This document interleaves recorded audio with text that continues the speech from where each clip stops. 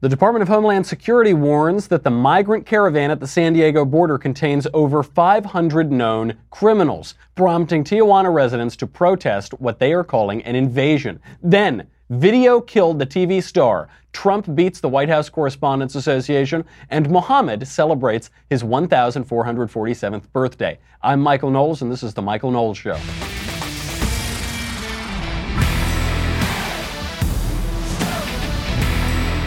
The Department of Homeland... I'm sorry, I'm getting breaking news in here.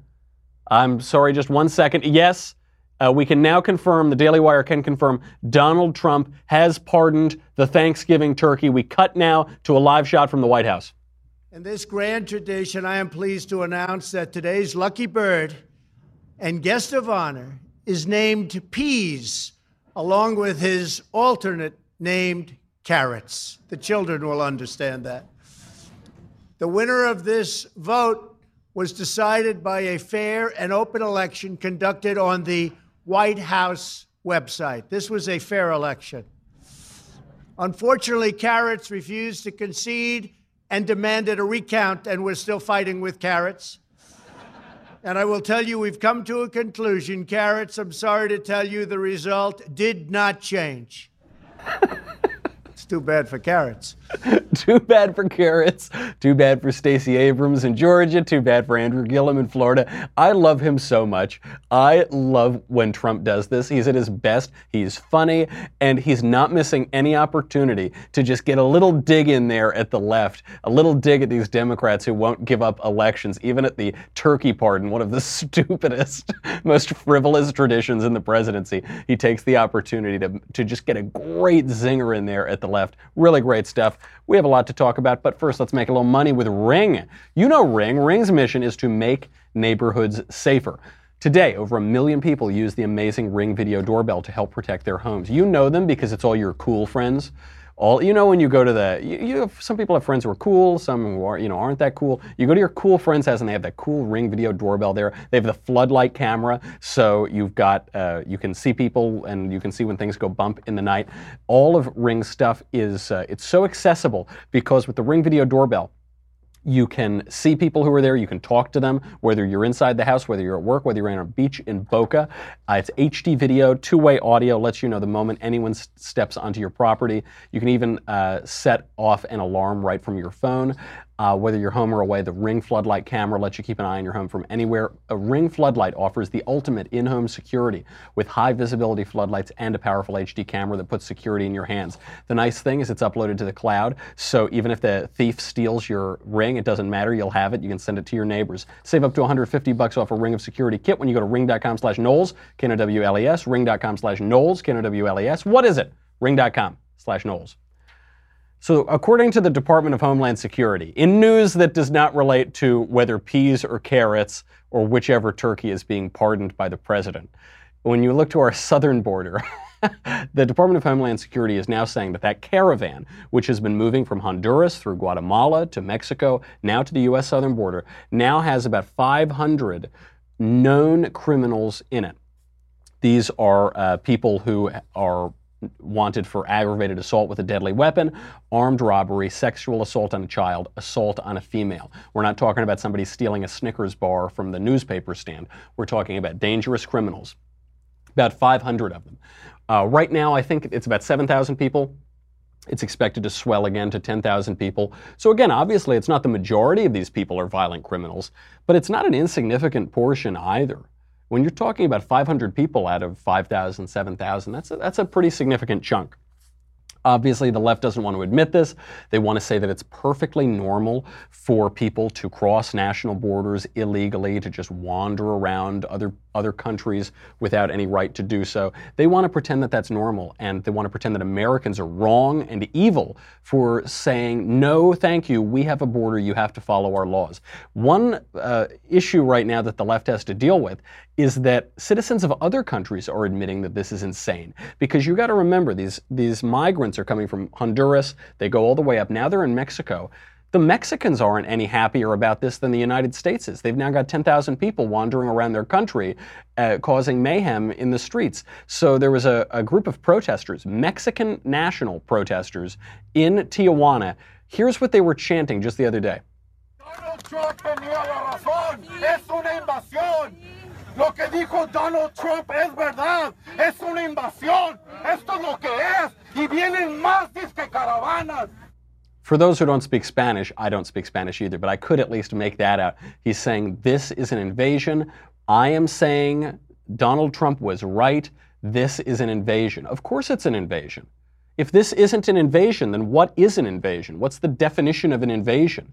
It's when another group comes into your territory in a hostile manner and does whatever they want, regardless of laws, regardless of the demands of the people who are in that territory. So this is obviously happening. The Tijuana mayor, Juan Manuel Gastelum, is calling these people bums, and bums is what they are.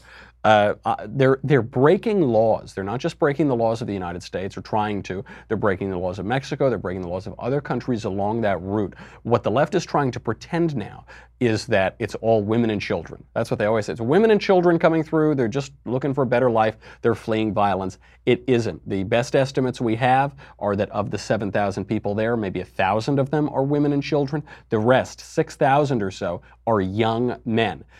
No surprise, this happened in 2015 when Muslim migrants from Syria, from Afghanistan, from other places in the Middle East, when they flooded into Europe, we were all told it was women and children, it was refugees, and yet virtually all of these people were young, unvetted, single men. And that's what we're seeing here now. The Department of Homeland Security is also warning, quote, citizens of countries outside of Central America, including countries in the Middle East, Africa, South Asia, and elsewhere, are currently traveling through Mexico toward the U.S. So again, not a spontaneous uprising.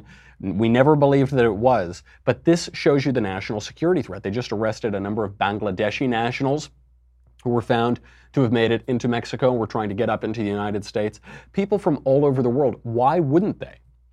The president of Guatemala said that he's deported a number of ISIS-related Islamic terrorists who made it into his country. Some of us think that's far-fetched because we don't expect to see Islamic terrorists on the other side of the globe in Central America. But if the plan here is to damage the United States, to invade the United States, why wouldn't they go to Mexico? Why wouldn't they go to Guatemala or Honduras or El Salvador or other failed states that can allow them to slip in and slip up into the United States, especially when half of the United States is encouraging the invasion, is saying that if you oppose the invasion, that you're somehow racist or bigoted or hateful or whatever. On top of all of this, a judge has ruled that President Trump cannot turn away illegal immigrants who have crossed at places that are not official ports of entry. So what we've got now, because the United States is so generous in its immigration policy, if you show up to a port of entry and you got no papers, you're not vetted, you're not being offered citizenship, you're not being offered immigration, and you just say, I'm here to be a refugee, they'll process you. They'll bring you through refugee proceedings and see if you can be granted political asylum. Now, some people don't want to wait in line. Some people don't want to wait that long, so they'll cross over illegally between ports of entry. If they're then arrested by Immigration and Customs Enforcement, President Trump was saying they have forfeited their right to be granted asylum. They're already breaking our laws. We've got to kick them out. This federal judge, John Tiger, is saying absolutely not. Even those people have to be processed. Even people that we are catching in a crime, their first act in the United States is a crime, even they will be processed and possibly given asylum. So this strikes down, or at least halts, President Trump's executive order, his recent executive order to get those people out of the country. The left is claiming that Donald Trump is anti-immigrant, that he's isolationist, that Republicans are xenophobic, that we want to kick people out of the country. Where do you see this? Show me the specific example. President Trump himself has said we want immigrants, we just want them to come legally. But show me the example. Where is this happening? We can't stop immigrants between ports of entry. We're now seeing 2,000 people per day illegally flooding into this country. Even with the United States military, we've sent the military to the border. Even then we can't enforce our laws. Where is this isolationist, cruel United States? What it seems to me is that we're impotent. We're not able to enforce our basic laws. We're being held back at every turn by creative interpretations of immigration law, by half of the country, the radical left, which wants open borders, and by judges who are insisting that we can't even enforce laws that are on the books. So Open borders seems to be the only that's the only option that the left is willing to give us. We have to remind ourselves, no nation on earth has open borders. No nation with open borders has ever remained a nation very long. It's insane. Why would we tolerate this? Mexico won't tolerate this. There are protests in the streets in Mexico. Why? Show me the example of the United States being especially cruel to immigrants. From all I can see, the United States is the most generous country in the world when it comes to an immigration regime. The left can't show an example, so they just talk in these slogans. Nobody is illegal. They're dreamers. They use all of these various euphemisms. Undocumented future Americans, undocumented dreamers, whatever. It's all slogans. Ask them to cite you a specific example of the United States having a cruel immigration policy. They say, well, the reason that people are entering illegally is because our immigration regime is too restrictive. We right now in the United States have something like 19% of the population foreign-born. This is the highest number since the 1890s.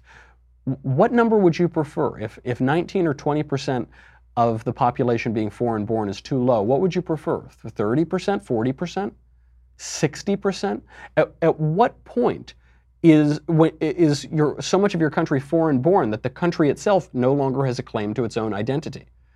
I'm not suggesting that we should cut off all immigration, but especially at a time when half of the country is saying we can't assimilate anybody, we shouldn't assimilate anybody, they should maintain their exact same culture and their exact same language and not change a single thing to come to America. At what point do you not have a country anymore? What other countries on earth have 20% foreign-born populations? 19%. I don't see a lot of them. You got to drill down to the specifics and they'll fall silent because all they have are slogans. Speaking of falling silent, one of my favorite things to do every single day is when I come home from this show, obviously I've been working at that point for already 3 or maybe even 4 hours, and so I'm really exhausted, and I like to just lie down on my purple mattress. You know how much I love my purple mattress. I'm a proselytizer for my purple mattress. It is the greatest mattress ever. Period. That's all it is. It's not an inner spring. It's not exactly a memory foam. It is this new technology developed by rocket scientists. I have no idea what it is. I couldn't tell you. It's kind of squishy. It's kind of firm. The mattress feels both firm and soft at the same time. I know that doesn't sound like it means anything. Just try it. You'll believe me. It's the greatest. I've never slept better. My back feels great, and I've got back problems in my family. It's absolutely fabulous. It will feel different than anything you've ever experienced. It's just this new material. It's unique. It also sleeps very cool, which is really, really nice. You can get a 100-night risk-free trial. If you're not fully satisfied, return your mattress for a full refund. You will not return it. It's backed by 10-year warranty, free shipping and returns, free in-home setup, old mattress removal. Do it. I'm telling you. You spend money on the things that matter, which is where you spend. Some people spend a third of their life on their bed. I spend obviously more like 4/5. It really matters. You're going to love purple. My listeners get a free purple pillow with purchase of a mattress. That's in addition to great free gifts we're offering site-wide. Text COVFEFE, C-O-V-F-E-F-E to 474747. That's the only way to get a free pillow. Text COVFEFE, C-O-V-F-E-F-E to 474747. That is C-O-V-F-E-F-E, 474747. Get that cool mattress. So drill into the specifics. That's where they will fall silent. Nobody has shown this better in recent days than Dan Crenshaw. You know Dan Crenshaw, he's the war hero. He was injured. He was just elected to Congress. He wears an eye patch, and SNL made fun of him. So Dan Crenshaw was on Face the Nation. And this whole left-wing cabal on Face the Nation, they were talking about how Donald Trump is ruining democracy, threatening our freedoms. We've heard this. We see this in the Washington Post, in the New York Times, on CNN, at the coffee cooler. Do we have coffee coolers? No, we have coffee machines and water coolers. We're going to hear this at our Thanksgiving table with our left-wing in-laws. And Dan Crenshaw asks a very simple question. Show me an example. I mean, precisely that I think some of our democratic freedoms and the principles that we live by have been under attack for the better part of the last 2 years. Congressman-elect, do you want to respond to that since the president is the leader of your party? Yeah. Well, I always ask the question, like what? What is he undermining exactly? What democratic freedoms have been undermined? We just had an election where we switched power in the House. Democracy is at work. People are voting in record numbers. I always ask for examples, and then we can hit those examples one by one. And if it's worth criticizing, it's worth criticizing. But just kind of this broad brush criticism that the president is somehow undermining our democracy, I always wonder what exactly we're talking about. I love that approach because this guy, this is a pretty tough hombre. Obviously, you can see the patch on his eye. This is a warrior, this is a fighter. But when he presents himself in front of left-wingers and in front of the public, he is so reasonable. He kind of sits back. He says, well, what are you talking about? This is what, whenever you see right-wingers in those videos on the internet, you know, so-and-so destroys so-and-so, usually it's not because the guy is yelling at whatever stupid college kid it is. It's because he allows his adversary to tie the noose around his own neck, rhetorically speaking. He allows his adversary to stumble and expose the shallowness of his ideas. It's not usually a slam dunk, it's a question. You say, I think there was one of Ben, right? He said, how many genders are there? Maybe it was, I forget. He said something about gender, but he asks the question. And this is a good example. There was someone on Twitter the other day, tweeted out, there are more than 2 genders. This is just a fact. You ask them, how many are there? You give me the number. You tell me. Then we'll talk about it. They fall silent. That's what he says. He says, what freedoms are being limited? So they jump in. One guy says, well, freedom of the press. So freedom of the, why? Because Jim Acosta was kicked out of a press room? CNN didn't lose its press credentials. CNN has other reporters in there. Jim Acosta was disrupting the press conference. He was taking up a lot of time from other reporters who could ask questions. He was challenging the president. He wasn't asking any questions. He wasn't asking challenging questions. He was debating him. He was making assertions. He was stating his own opinion. He was being disruptive, so he was kicked out. If Donald Trump were threatening the freedom of the press, he would have thrown CNN out of there. Or he would stop having press conferences. This president has been totally open to the press. He's constantly talking to them. They love him for it because they get good ratings, and he loves it because he gets to slam them and make them look like the partisan hacks that they are. How about freedom to vote? We just had a historically high turnout for a midterm election. We never have high turnout in both parties at midterm elections. Usually, for the first midterm after a president is elected, there's high turnout among his adversaries, but there's low turnout among his own party. This time there was very high turnout among both sides. People were going out to vote in record numbers. Democrats were so excited to vote. They voted on Wednesday and Thursday and Friday. I think some of them are still voting down there in Georgia. How about freedom of education? You've got the president supporting school choice, supporting charter schools, supporting the ability for students to get out of bad, failing schools that are determined by their zip code and go to places where they could succeed. And you've got Democrats, like Andrew Gillum in Florida was talking about this. He said, we got to kill the charter schools, we got to kill school choice, we've just got to force kids to go to the failing schools that they're districted into. So it seems on that question of freedom, Trump and the Republicans are far more advanced than the left. How about freedom of religion? You had under the Obama administration the Little Sisters of the Poor suing the Obama administration because he was trampling over their religious freedom. He was forcing Americans to pay for abortions. He was forcing Catholic and Christian employers to pay for abortion-inducing drugs. He was trampling over religious freedom. How about under President Trump?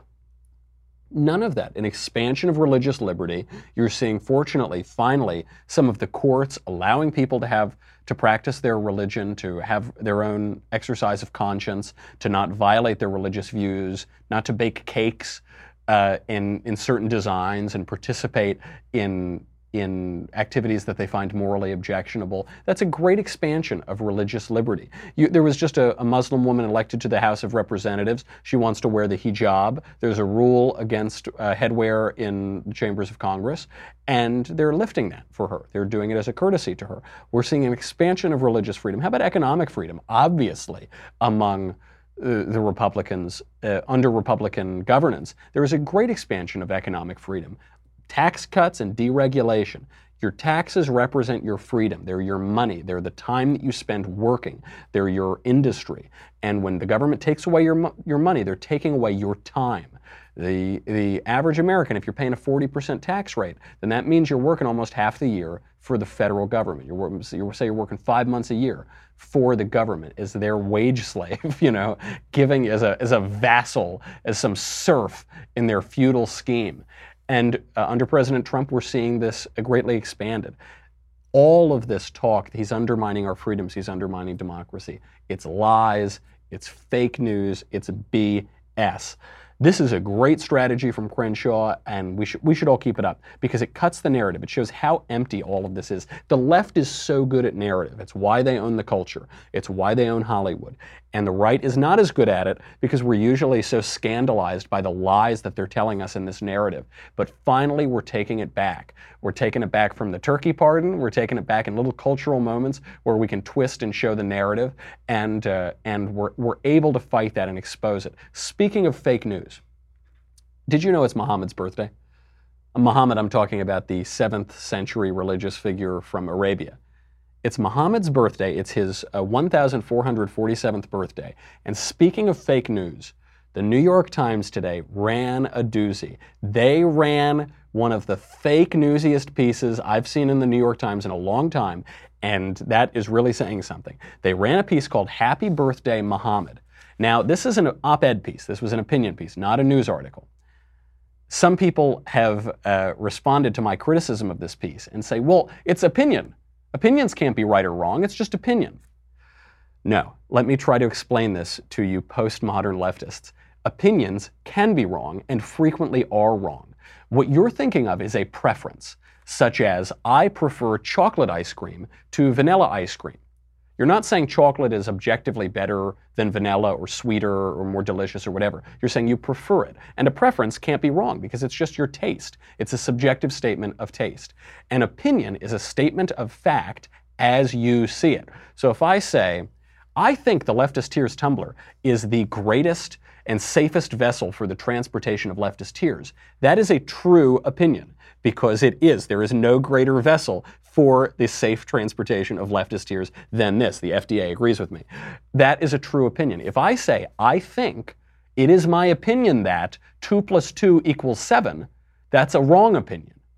But hey man, that's just your opinion. Right, it's your opinion, but it's wrong.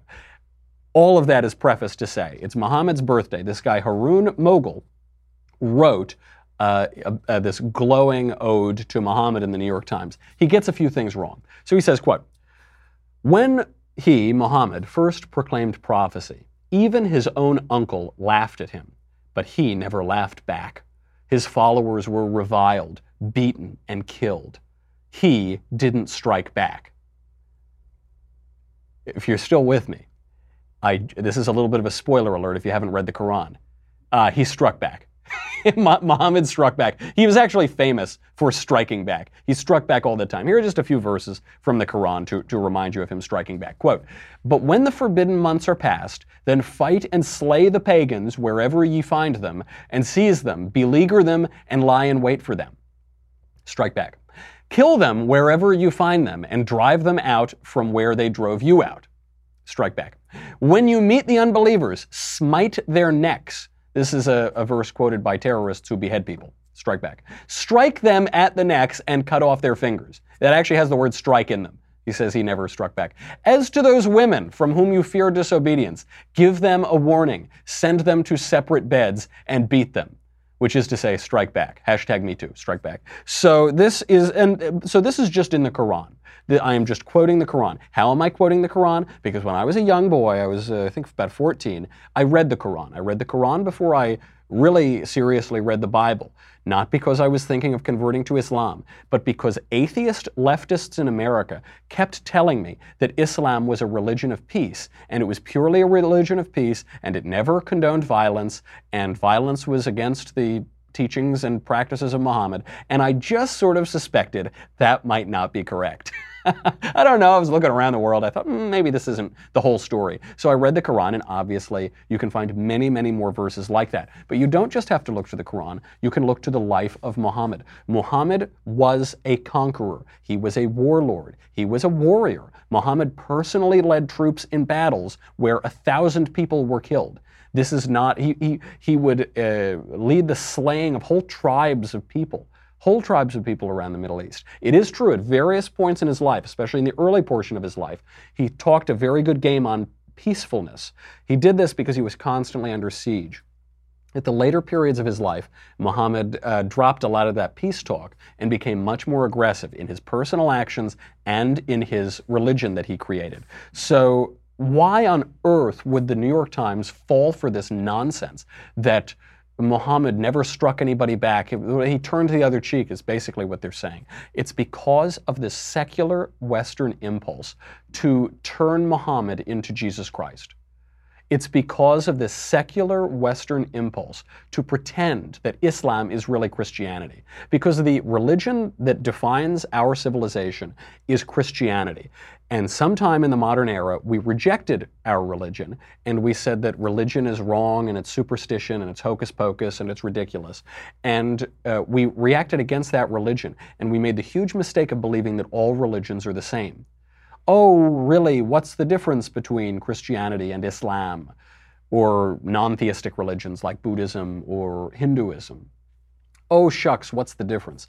There are major differences, but nobody in the secular West is going to take those differences seriously because they don't take religion seriously. We should clear this up. It's a real irony, really, that in order to sanitize the history of Islam for a Western audience, what these left-wingers do, and left-wing secular publications like the New York Times do, is they turn Muhammad into Jesus Christ.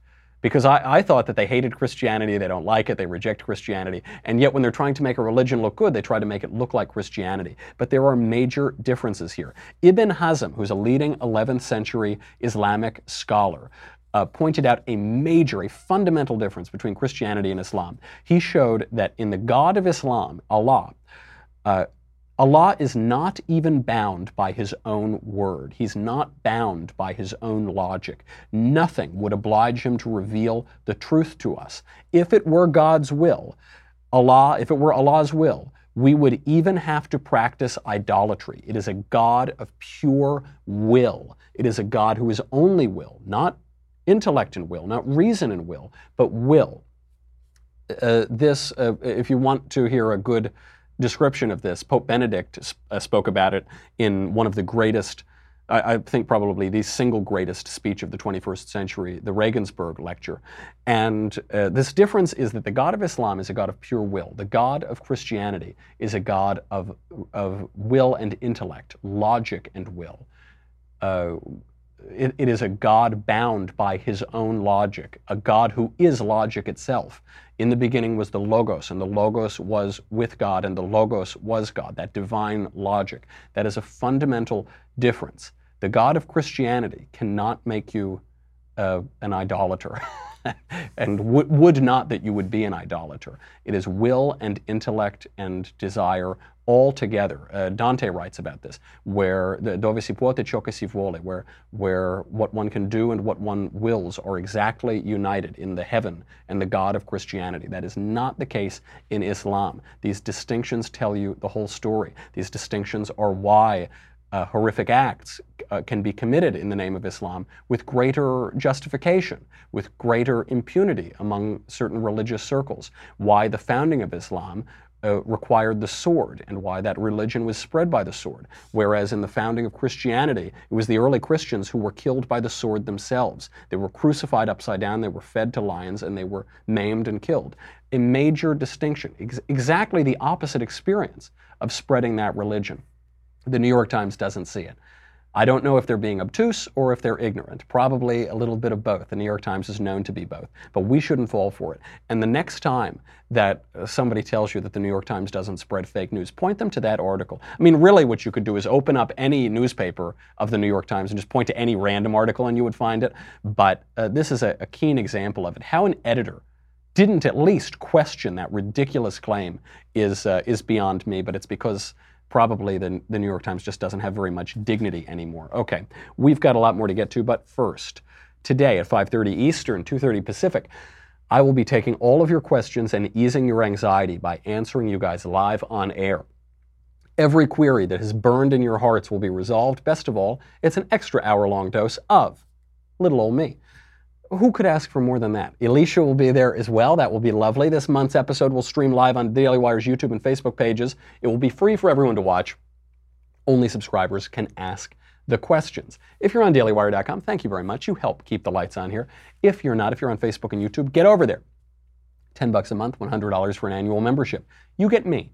You get the Andrew Klavan Show. You get the Ben Shapiro Show. You get to ask questions in the mailbag. You get to ask questions in the conversation, which is coming up. Get your mailbag questions in for this week, by the way, tonight or tomorrow. I'm going to do the mailbag tomorrow because obviously we're all going to be out on Thanksgiving. So you can ask me all of your Thanksgiving questions too. Make sure you get those in. All that really matters is the Leftist Tears Tumblr. I don't encourage antagonizing your left-wing relatives at Thanksgiving. I don't think this makes for a great time. It makes the pumpkin pie taste less delicious.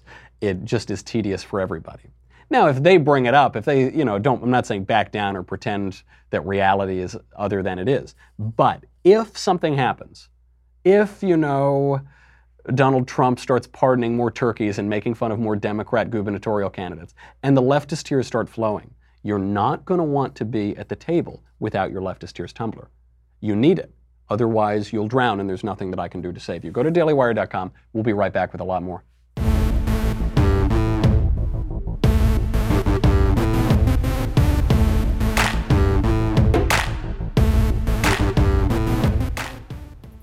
Speaking of floods that will destroy the earth, Barack Obama is talking about global warming again. Do you remember Barack Obama? He's back. I was playing this earlier. Someone came into my office. They said, who is that? Who is that guy? Why is that guy still talking? Shouldn't he have stopped talking a while ago? Probably he should have, but he didn't. He's off on global warming, but then he's using global warming to attack Donald Trump because he is a very disrespectful person. Here is Barack Obama rambling on and on and on. The reason we don't do it is because we are still confused, blind, shrouded with hate, anger, racism, mommy issues. That's it. That's why. That's why we're not raising carbon taxes. That's why we're not destroying the global economy over the sun monster that's going to kill us all. That's why we're not signing on to the Paris Climate Agreement, even though we are fulfilling all of the criteria of the Paris Climate Agreement, and the signatories to that agreement are failing to fulfill their criteria. That's why. That's the irony, by the way, in his comments. We actually are fulfilling all of these environmental criteria. We actually are fighting the great menace of global warming in a much more serious way than any of those para-climate countries. But he's really using it to take a shot at Donald Trump. He says we. He says we're not doing anything because we might have this, we might have that. He's using we to mean Donald Trump. Donald Trump is the leader of the country, and he's saying Trump won't fight global warming, and why? Because of racism, because we're filled with hate, and because of mommy issues. Barack Obama does not get to talk about mommy and daddy issues. Barack Obama wrote an entire self-adoring book about himself called Dreams from My Father, titled after the father that he didn't know. Nobody gets to talk about mommy and daddy issues when you do that, Barack. But this is the classic Obama thing. He pretends to be high-minded. Michelle pretends to be high-minded. When they go low, we go high. We go high. We're so ethereal. We're up here in this sophisticated area. And yet, whenever anybody criticizes them, whenever they don't like what one of their opponents is doing, whenever they have an honest disagreement and difference of opinion with somebody, they accuse that person of being a racist, a bigot, a sexist, hateful, mean. That's all they do. Obviously, he must be very angry because his entire legacy has been wiped out by Donald Trump, but he's making himself look even more shallow than he did as president. A question comes up, why be so mean to Barack Obama? He doesn't matter anymore. He's out of it. Who cares? His legacy has been erased. The reason is because these ideas of his have consequences. They can lead to a lot of human misery, and you've got to refute them at every chance you get. Even his healthcare policy, upending 1/6 of the economy, depriving people of the doctors that they liked, increasing the cost of healthcare for everybody, threatening our freedom when it comes to healthcare. Even that is a major threat to the country, and we have to refute these ideas because they're going to come back. Barack Obama is not going quietly into the sunset to go write some books and teach a class at UChicago or something. He is out there. He's trying to remain a player. He's trying to undermine the duly elected president of the United States. He's calling half the country hateful, awful, terrible bigots with mommy issues. And we got to fight back. We got to push him back. This is exactly the same with Ocasio-Cortez. We have to fight stupid ideas. If you miss this, Alexandria Ocasio-Cortez is on it again. I actually had a priest write into the show very nice man, who said, Michael, I like the show, but you're too mean to Alexandria Ocasio-Cortez, and you got to watch it. You don't want to seem like you're being cruel or unnecessarily mean. You don't want to fall into sin while you show this left-wing lunacy. And it's a good warning. It's a good warning to keep in mind. But it is very important. It is our moral obligation to point out Ocasio-Cortez's political idiocy at every chance we get. She is now, I think, the youngest member elected to Congress. She speaks for a huge number of people. She is the darling of the Democrat Party. They trot her out to fundraise. She is representing a lot of people, and she doesn't know anything. Her head is entirely empty. It is made of air. It is such a vacuum, I'm surprised it doesn't collapse in upon itself. If you were to fire a little ping pong ball in there, here's what you would hear. Maybe it would fall out her ear at some point. She doesn't know a thing, and we have to point this out, or the infection, the disease of socialist ignorance and envy will spread like a poison. How do I know that she doesn't know anything? Here's the latest nonsense that Ocasio-Cortez is spouting.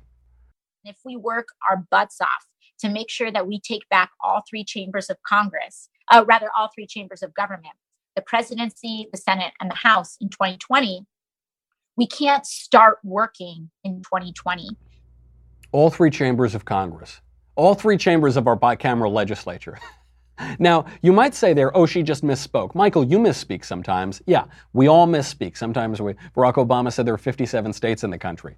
Nobody ever covered that. Every time George Bush sneezed, they would make him out to be a dunce. But Barack Obama says there are 57 states. Ocasio-Cortez says that there are three chambers of our bicameral legislature, and nobody really talks about it. But she doubles down, and she still got it wrong. She said, no, I'm sorry, I mean the three chambers of government. You know, the White House and the House of Representatives and the Senate. Those are not our three chambers of government. We don't have three chambers of government. We have three branches of government, and she still got those wrong. We have the executive branch, that is the White House, that is the president. We have the legislative branch, that is bicameral, it has the House and the Senate, and we have the judiciary, the judicial branch. Supreme Court on top, appellate courts, federal courts, all these courts. Three branches, bicameral legislature and a presidency and a court. Okay. That's how our government is set up. Does Ocasio-Cortez know that? I'm skeptical. I'm skeptical that she knows that. Look, this cuts both ways sometimes. Donald Trump, an excellent president, he once referred to bills that a judge would sign. Was he misspeaking?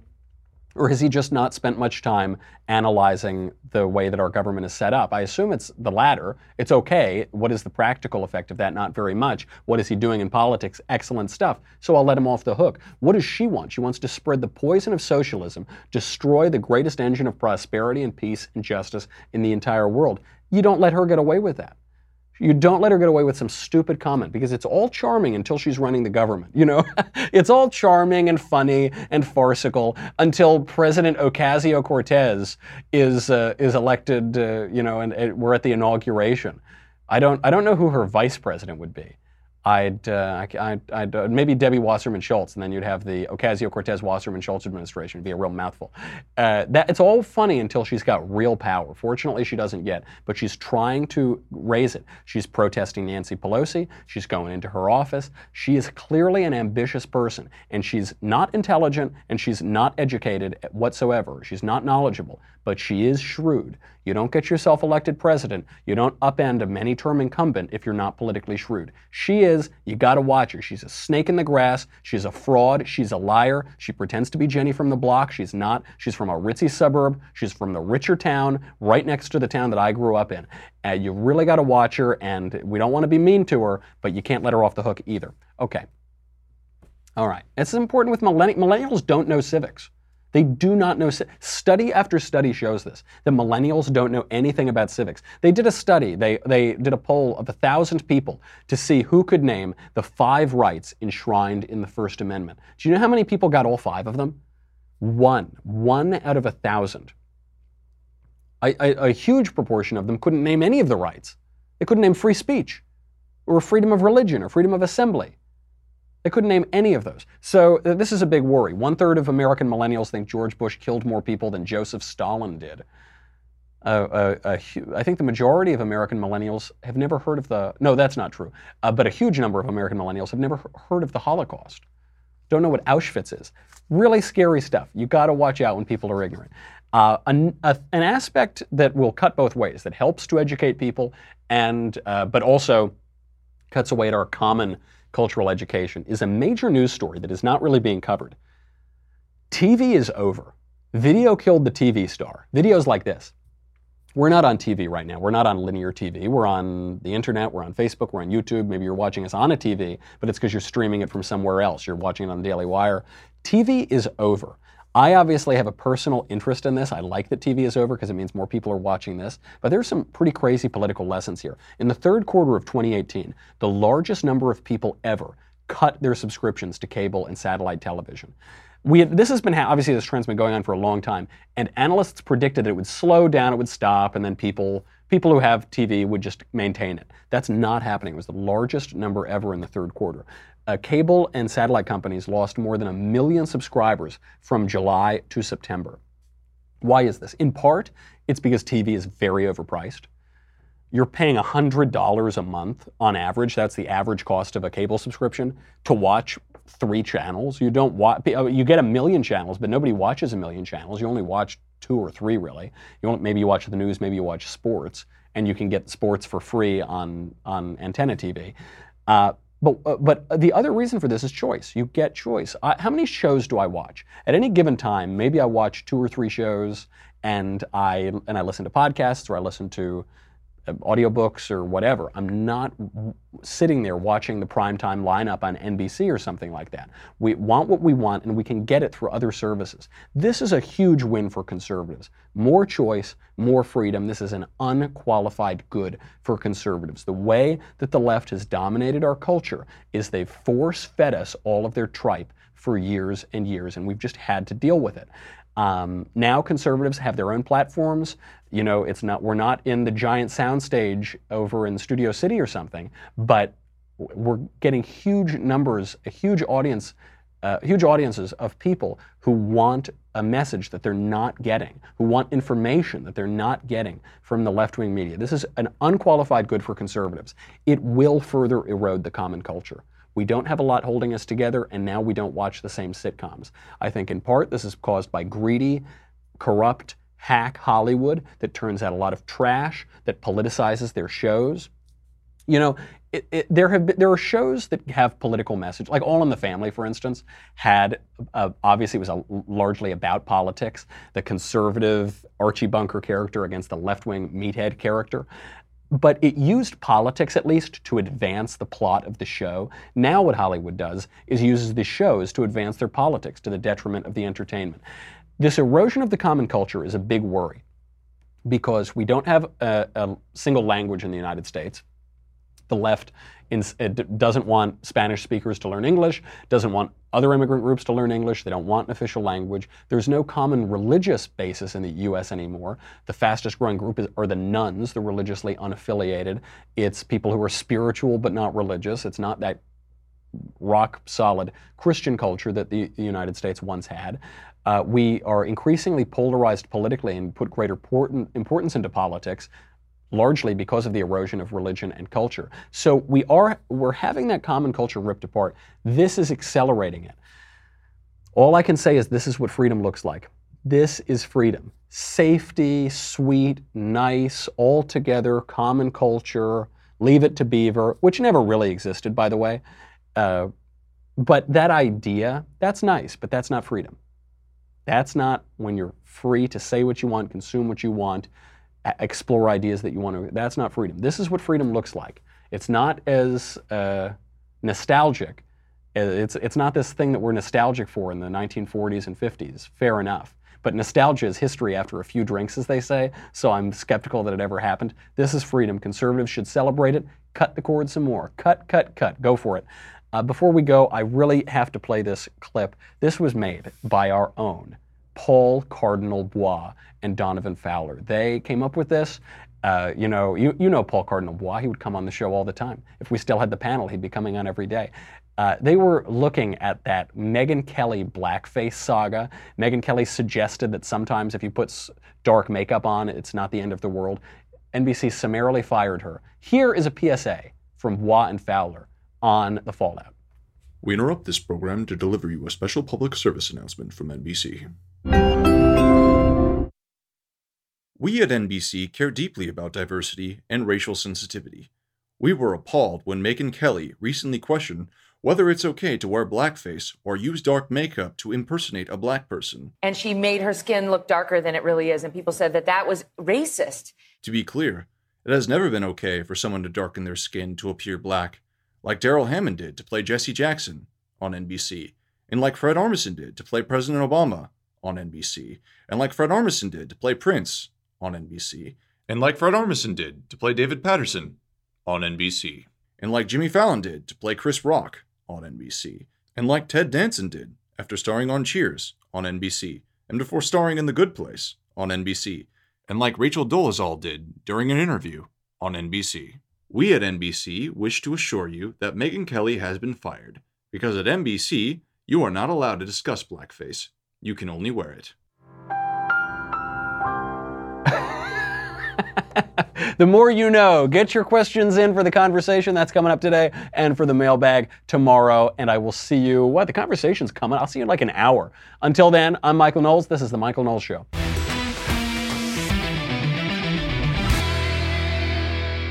The Michael Knowles Show is produced by Senia Villarreal. Executive producer, Jeremy Boring. Senior producer, Jonathan Hay. Our supervising producer, Mathis Glover. And our technical producer is Austin Stevens. Edited by Jim Nickel. Audio is mixed by Mike Coromina. Hair and makeup is by Jesua Olvera. The Michael Knowles Show is a Daily Wire Forward Publishing production. Copyright Forward Publishing 2018.